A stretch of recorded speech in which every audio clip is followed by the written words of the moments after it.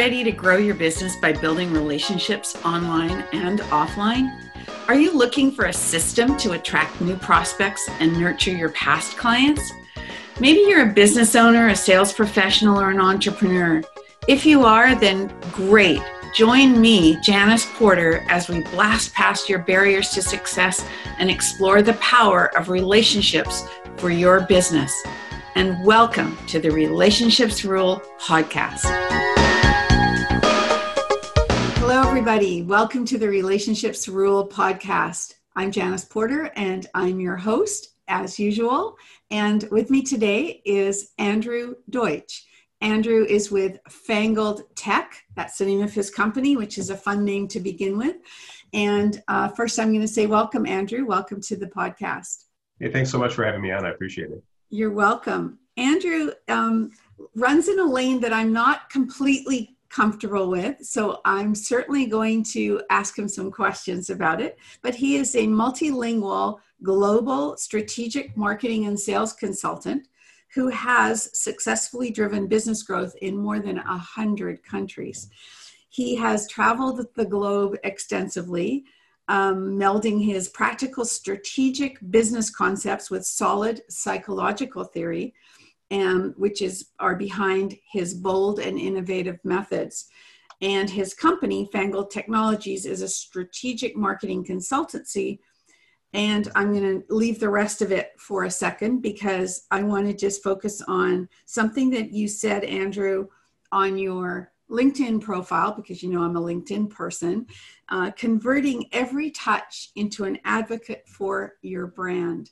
So I want to start there and just tell me what that means. Well, so many companies focus on getting the sale, which is important. But the reality is any marketing plan, any business is about meeting people who can do business with them, getting them to do business, and then loving the fact that they did and telling their friends. And when you get to that point, you've created a relationship with your customer that turns them into an advocate for what you do. So, so many times you talk to people who've been involved in, they bought a used car and now they hate the company they got it from. That's not an advocate for the brand because they got ripped off. They didn't listen. They didn't follow all the rules of creating advocates. So that's really what it's about. How do you get people to love you and love what you do? Right, which is right up my alley, and actually doesn't matter really if I understand the details of what you do in your business. And I know you work with larger companies, medium to large size companies. Am I correct? All different sizes depending on where we are with our client base at the time. We flex. I've done zero income startups on through to $150 million companies.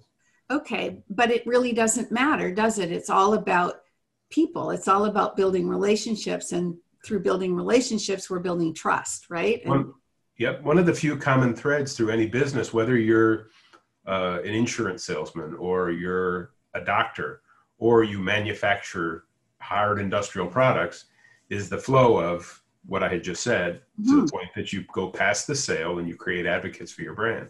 Mm-hmm. Another way to call them is raving fans, right? Because absolutely, voracious advocates is sort of the way we frame it, but fans, followers, referral partners, even. Yeah, the thesaurus has lots of words. Exactly. So, but I also saw that somebody wrote a lovely recommendation about you and said that you have a unique way of thinking about business. And you are good at peeling back the onion and taking a step back before moving 2 steps forward. Do you know who said that? I do. Okay. So was that a company you had just worked with recently? It was a person who I helped with his business. It was, I do sessions many times for people. I usually give away about an hour and a half of my time every week, what I call a pick my brain session. Oh, nice. I'm going to do one of those with you. Yeah. So if somebody's looking to grow their business and they just want to flesh out an idea, I'm willing to give a half hour of my time for that. Mm-hmm. This was somebody who I had met in a networking group, and he says, I've got this real challenge I want to solve. Mm-hmm. And I don't know what to do. And so we met for about a half an hour, and the reality was he really had never asked himself the question of this great program that he wants to sell, who's my customer? So we did a Who's My Customer session. If you waved a wand and you found your perfect customer, what do they look like? Where are they? What industry are they in? There's a whole bunch of things. And now that you kind of know who they are, what are the problems they have that you can solve? Mm-hmm. And seems and so of basic. what huh? It is. Yeah, it seems so basic, but it isn't always asked. Yeah. I'll give you an example. And today on LinkedIn, I actually posted a thing, ask your top 5 customers, what's the real reason you do business with me? And I bet you'll be surprised that it doesn't match what you thought it was. That's a great question. Yeah, there was a company I worked with. They made the kind of steel drums that are used, 55-gallon steel drums that you haul chemicals in. And we was with them for a couple of years doing a project to grow their business. And I asked them that question. Our customers love us because we use American steel and we have a quality program and we do testing, we do all these things. Well, we did this study. We went to the top customers. You know what the number one reason people did business with this company was? They answered the phone. Oh, I love it. I love it. Number 2, when I, as the buyer, get a run on a product that I have to get a drum for, or I screwed up and I didn't order enough, they fix it. They go out of their way. They use their flexible scheduling. They get me in. No other company in the industry will do that. And also, number 3, when they screw up, they take responsibility and they fix it right away. No questions asked. Love it. So the value of their company, why did people love that brand, was a customer service issue, not, they've got high, all of the things that they were bragging about are what you'd call table stakes in poker. You had to be able to do those things just to be in the business. Of course, you make your steel drums out of steel. Congratulations, you use steel on your steel. But all of that other stuff, which really was sort of a blind spot, and it made all the difference when we rebuilt the whole branding process and started to really promote that business. That's so like one of those aha moments that, really, that's what people are really, it's all about the people. It's all about the service. It's all about the customer experience. And so this person that didn't know his target audience, when he discovered that and went through that exercise with you, did he think still that he had the right course or product or whatever it was, or did things shift? I would imagine, I don't know for sure, but based on the conversation, I think that he saw some nuance that could help him improve how he talks about his product to meet that target audience. Because the next step in the process, every company has things that differentiate themselves from their competitors. And the interesting thing is, sometimes they don't matter. Years ago, I was helping a company that manufactured upholstered furniture get into the Brazilian market.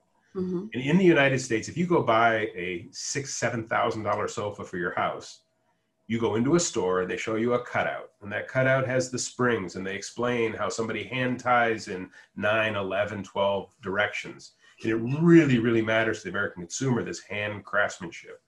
So we would go down to Brazil and talk about it with really high-end furniture stores that are selling to multimillionaires. And they would go, why would you want to show me that? I can't see that. It's inside the sofa.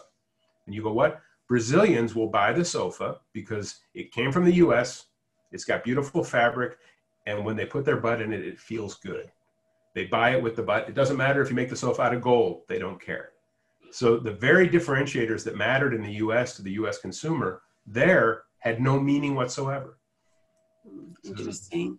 Yeah. And how many times do you go into a company and discover that kind, or uncover that kind of differentiation?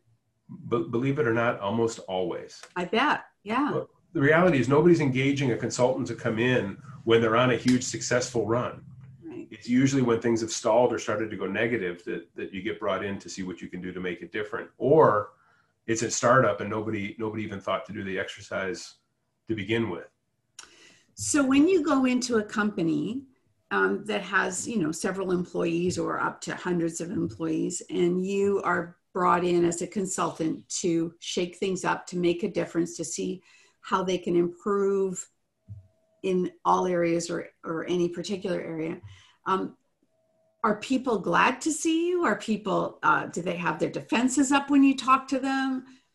that they almost always have their defenses up. Many times the guys that will tell you immediately, oh, I'm so glad you're here, we need your help, those are the guys that are going to be the hardest to reach. Mm-hmm. It's interesting. You can kind well, of put because they don't think they're part of the problem. Of course not. Of course not. Yeah. But it's, and typically the conversations in those situations get to, well, we've looked at this, let's do this exercise. And the response is, oh no, that's not what we do. And then my response is, then if it's what you do, you wouldn't have asked me to come. Mm-hmm. People bring me in to do what you don't do so that we can get to a different place. And there's, the secret of the most successful consultants that I've ever met, and there are some great people I've worked with over the years, is people who have the ability to go from zero to relationship at 100 miles an hour. People are paying for your time. And if you come in and you spend the first month just trying to get to know and create those relationships, you're going to fail. They're going to say, this guy can't accomplish anything. You've got to be able to build. You've got to be able to do that fast so you can get to the heart of, And I think that's an art. And I think that it's also, because I read from your bio earlier that you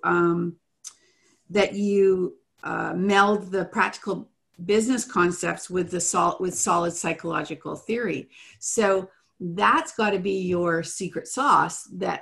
So tell me about that. Tell me about, did you study psychology? I did. Yeah. Okay. I did. So I did my undergraduate in international trade. Right. And back in the late 80s, every MBA that I knew was graduating to unemployment. There weren't jobs. Right. And I really wanted to focus on that global trade market and how do I differentiate in the same way that I do with my clients so that my resume gets to the top of the pile. Right. And decided to go back to school and studied what was mental health counseling, but really focused it on the industrial space. And I actually worked for a couple of years while I was building my business practice as a therapist. So I had a few years working in clinical practice and also in the crisis center and a few other places. And was really able to get that immediate. It's all about building that rapport in the initial phase, and then as I started doing more and more international travel, I recognized, gosh, every place that you go with the different cultural aspect, you start to build a certain skill set to be able to truly sort of get in front of those relationships at an early point. And being sincere and humble and honest sure does help. Totally. You have to have integrity. People can see through it if you're not being authentic and real and showing that you care.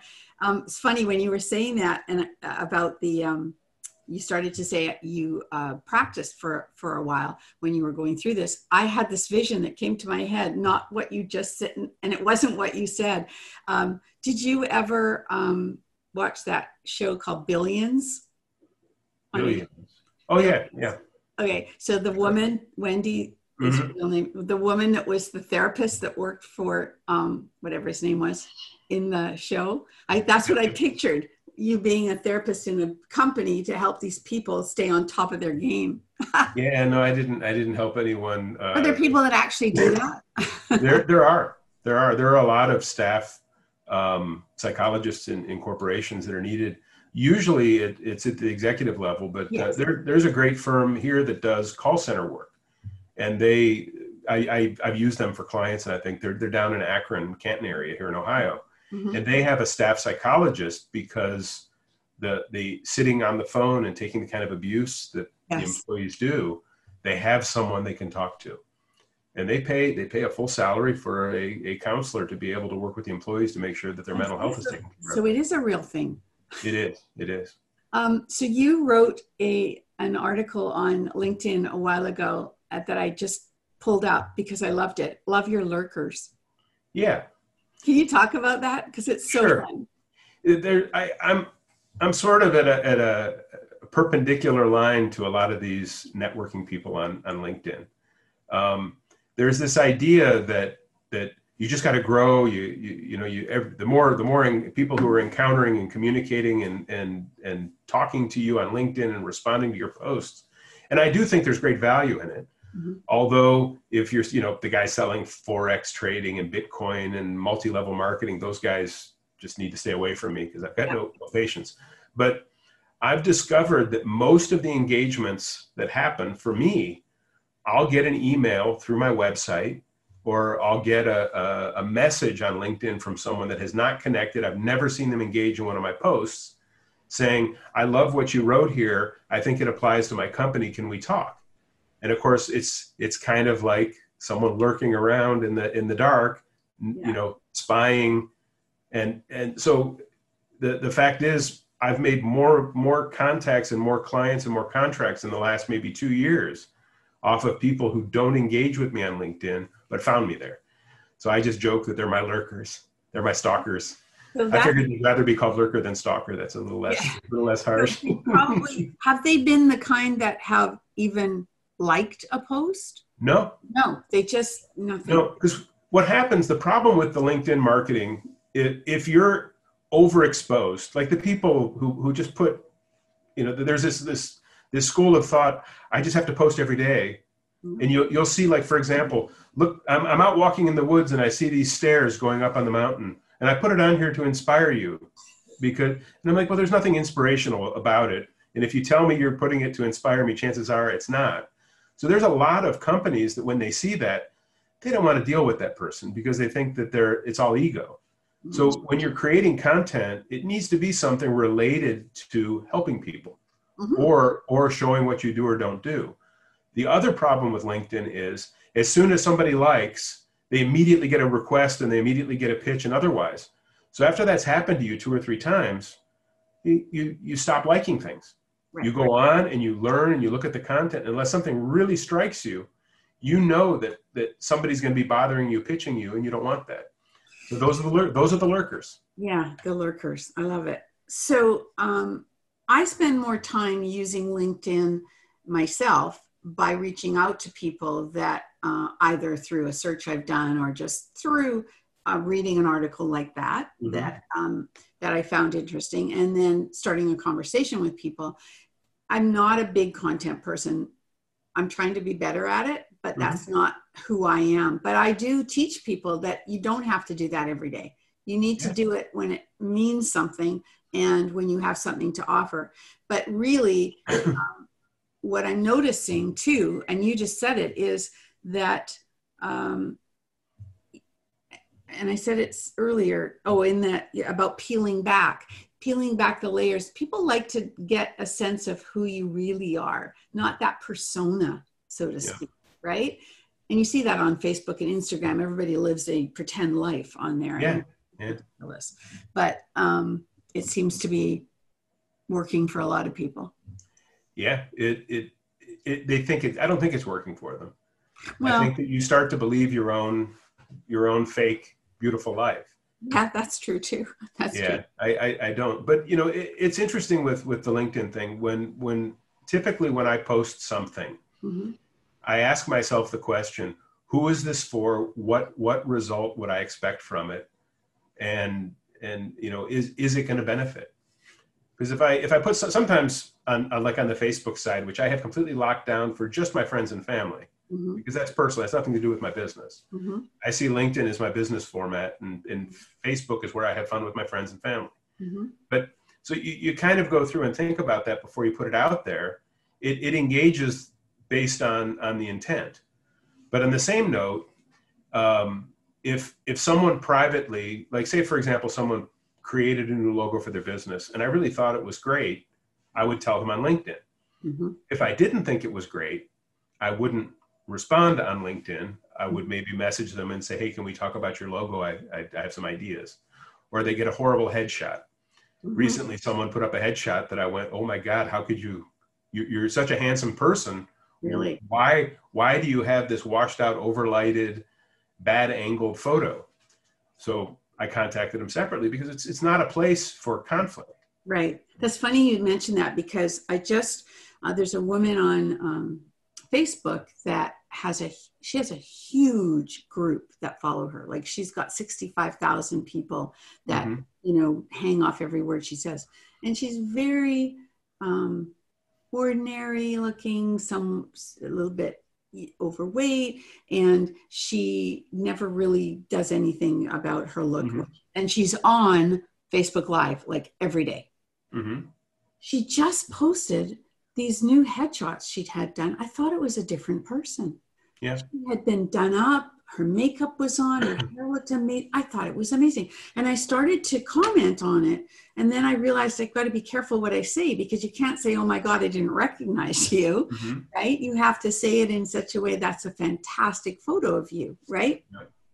So, yeah, I'm launching a podcast at the beginning of October called the Fangled Cast. And one of the interviews that I did is with a friend of mine who, in my opinion, is truly one of the best commercial photographers in the industry. And we were talking about, what's the difference between a guy with a camera or a guy with a phone and a real photographer. Mm-hmm. And besides all the legal stuff of knowing how to do releases and having workers' comp insurance when they're taking the pictures or something, all of that kind of stuff, it's really about, again, the intent. So for example, if you look at my headshot, which he took, mm-hmm. the top of my head is slightly cut. Well, there's a reason for that. The reason for that is that human beings psychologically find the first round object they see and look at it. So if you look at my photo with and without the top of my head touched, mm-hmm. you don't look me in the eye. If it really makes a difference. So, and there's real, if you're photographing with a real photographer and you need an image that's lighted, he gets to highlight just where it's the most interesting to fit in. And there's all of these different things that the professional photographer can do mm-hmm. that sort of creates that relationship between the photo and the person who's going to see it. Because in most print and even digital media, the first thing you see is the photo mm-hmm. or the graphic. Mm-hmm. The next thing you see are the headlines, and then you get to the copy. Mm-hmm. You can always lose somebody along that path. Right. For 7 seconds or whatever. So, but once you've sort of established that branded look that's you and you change it, it's shocking to people. Mm-hmm. It really is. That was my experience, right, with this person. It was amazing. So tell me a little bit about your podcast. So is it going to be all interviews? Is it going to be some solos? And it's going to be different than most of the interview podcasts that are out there. Yours is unlike the ones that drive me nuts. Yours is great. But there are ones there, which is basically, I am a business genius, and here is someone I think is almost as smart as me. Someone smart as me, tell them how great you are.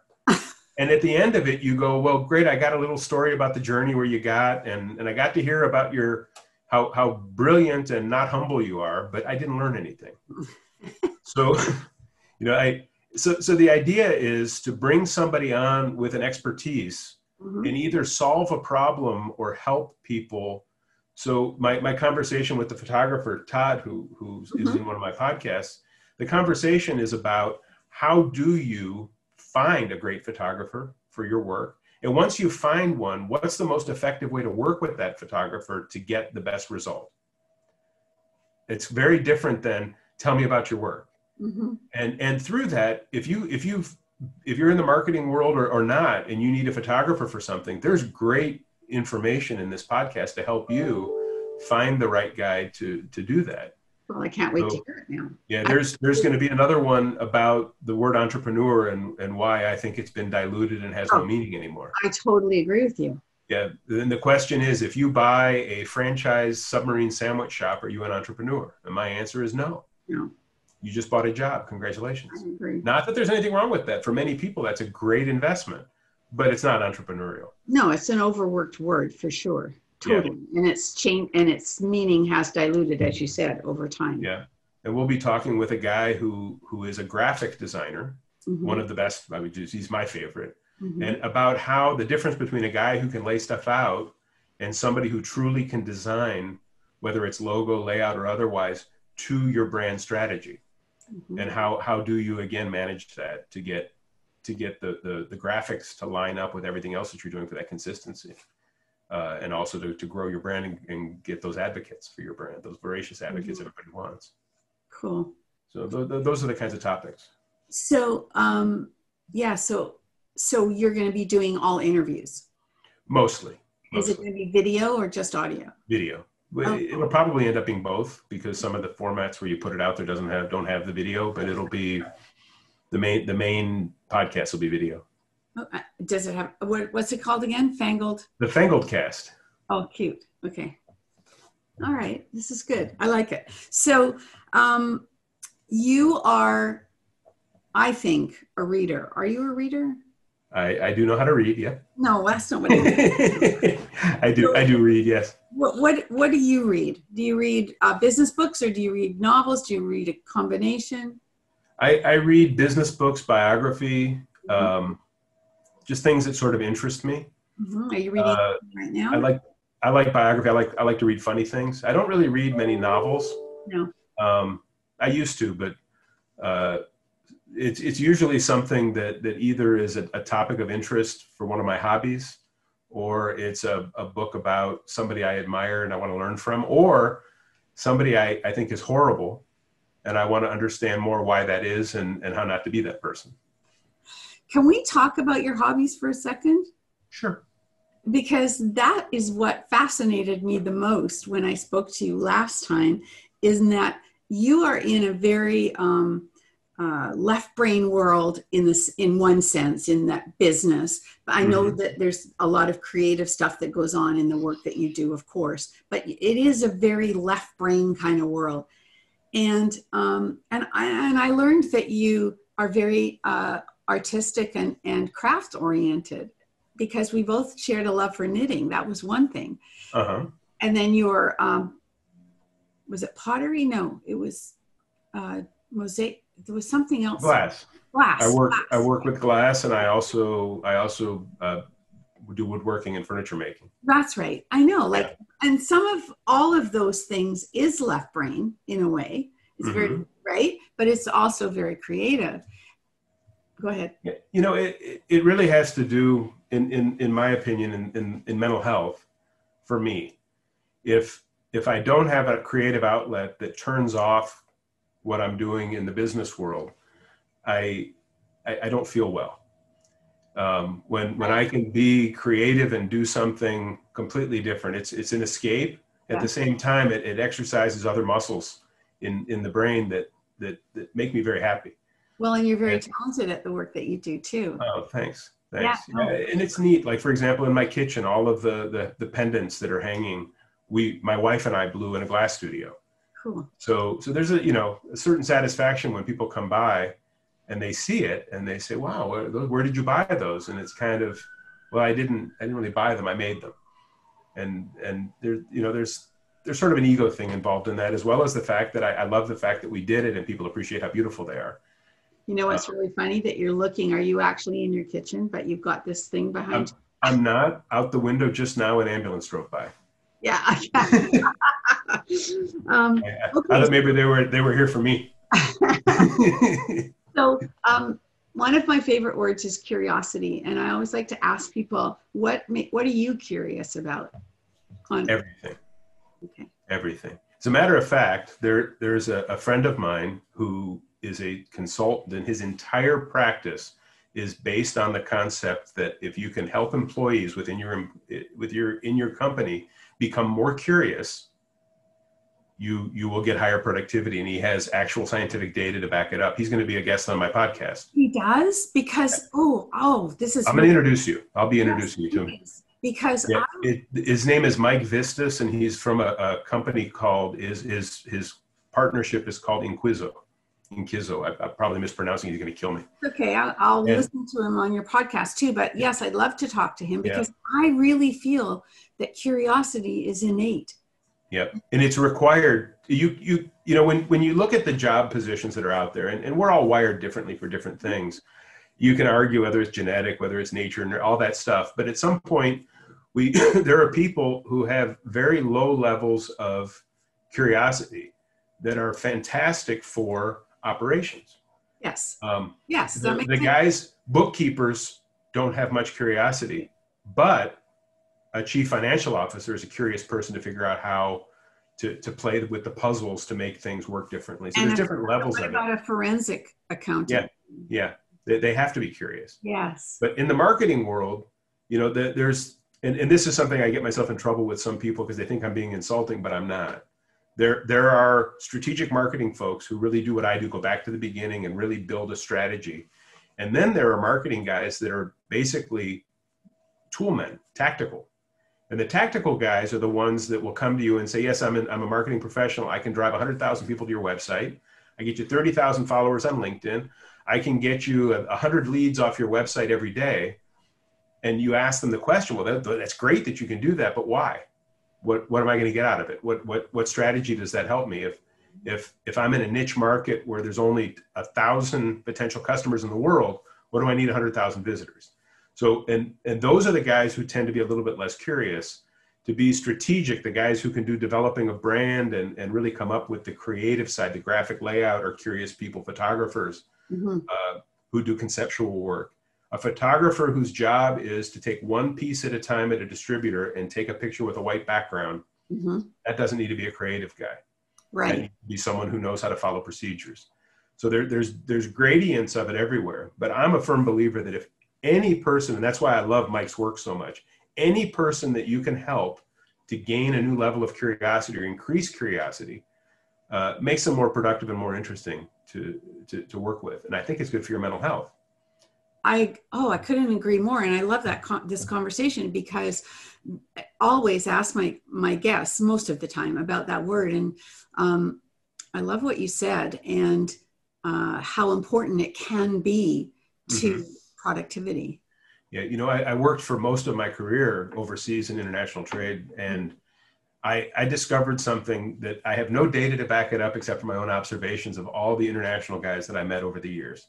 And I broke it down in a slightly different way without using the word curiosity, and it later evolved. Was there's similarity people and there's difference people.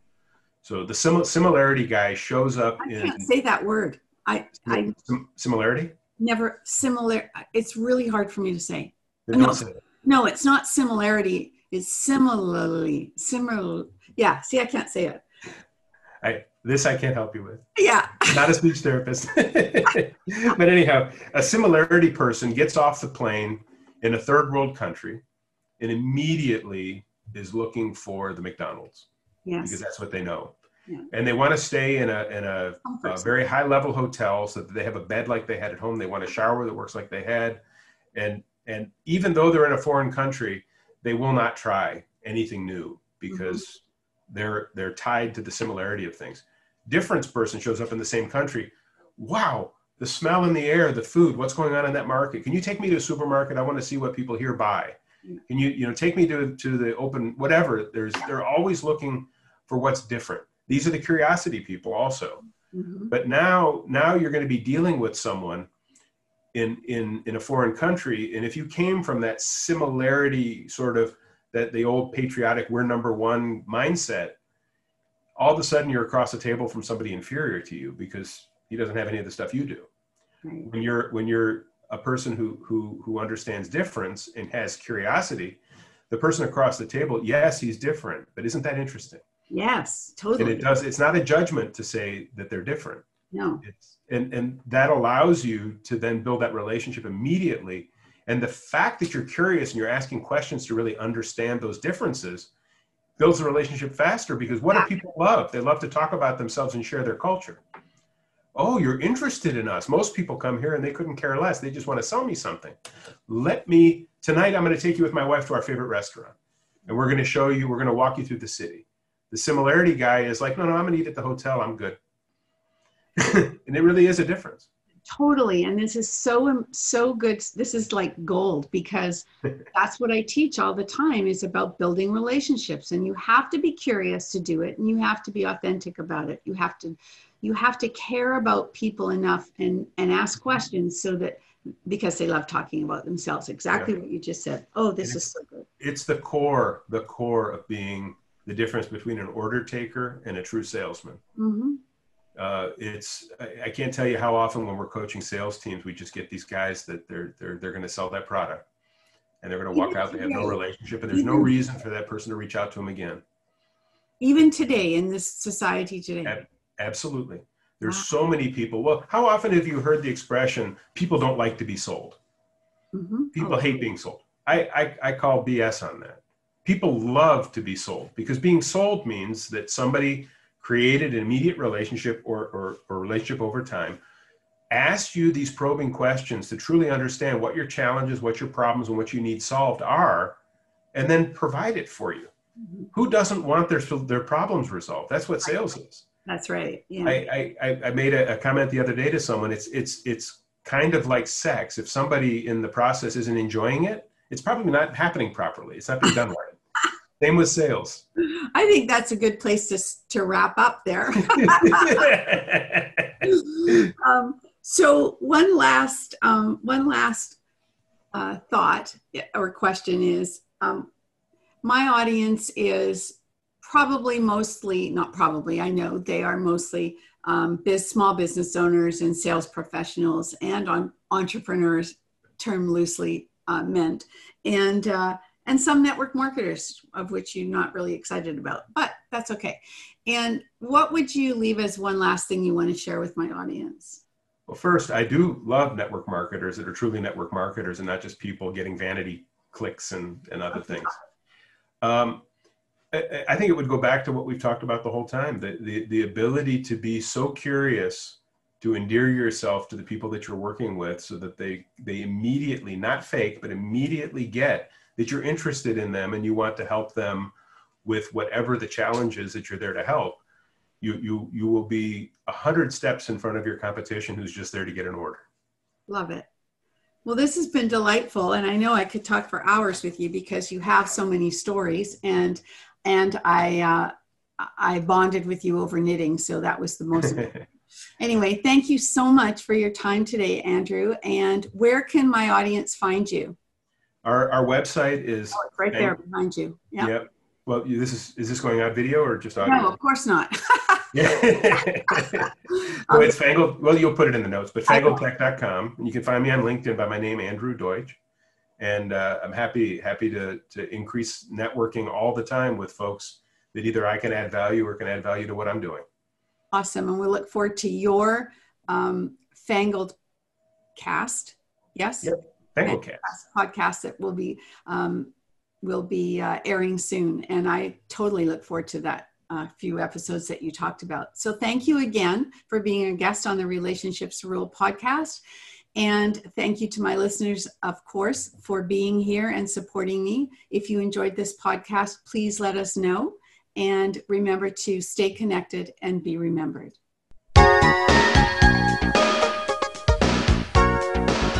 Thank you so much for listening to the podcast today.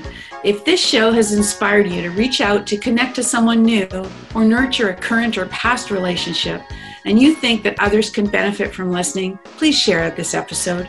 If you have feedback or questions about the episode, please leave a note in the comment sections below.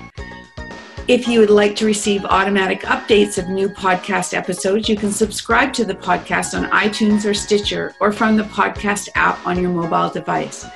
Ratings and reviews from my listeners are extremely valuable to me and greatly appreciated. They help the podcast rank higher on iTunes, which exposes my show to more awesome listeners like you. So if you have a minute, please leave an honest review on iTunes. And remember to stay connected and be remembered.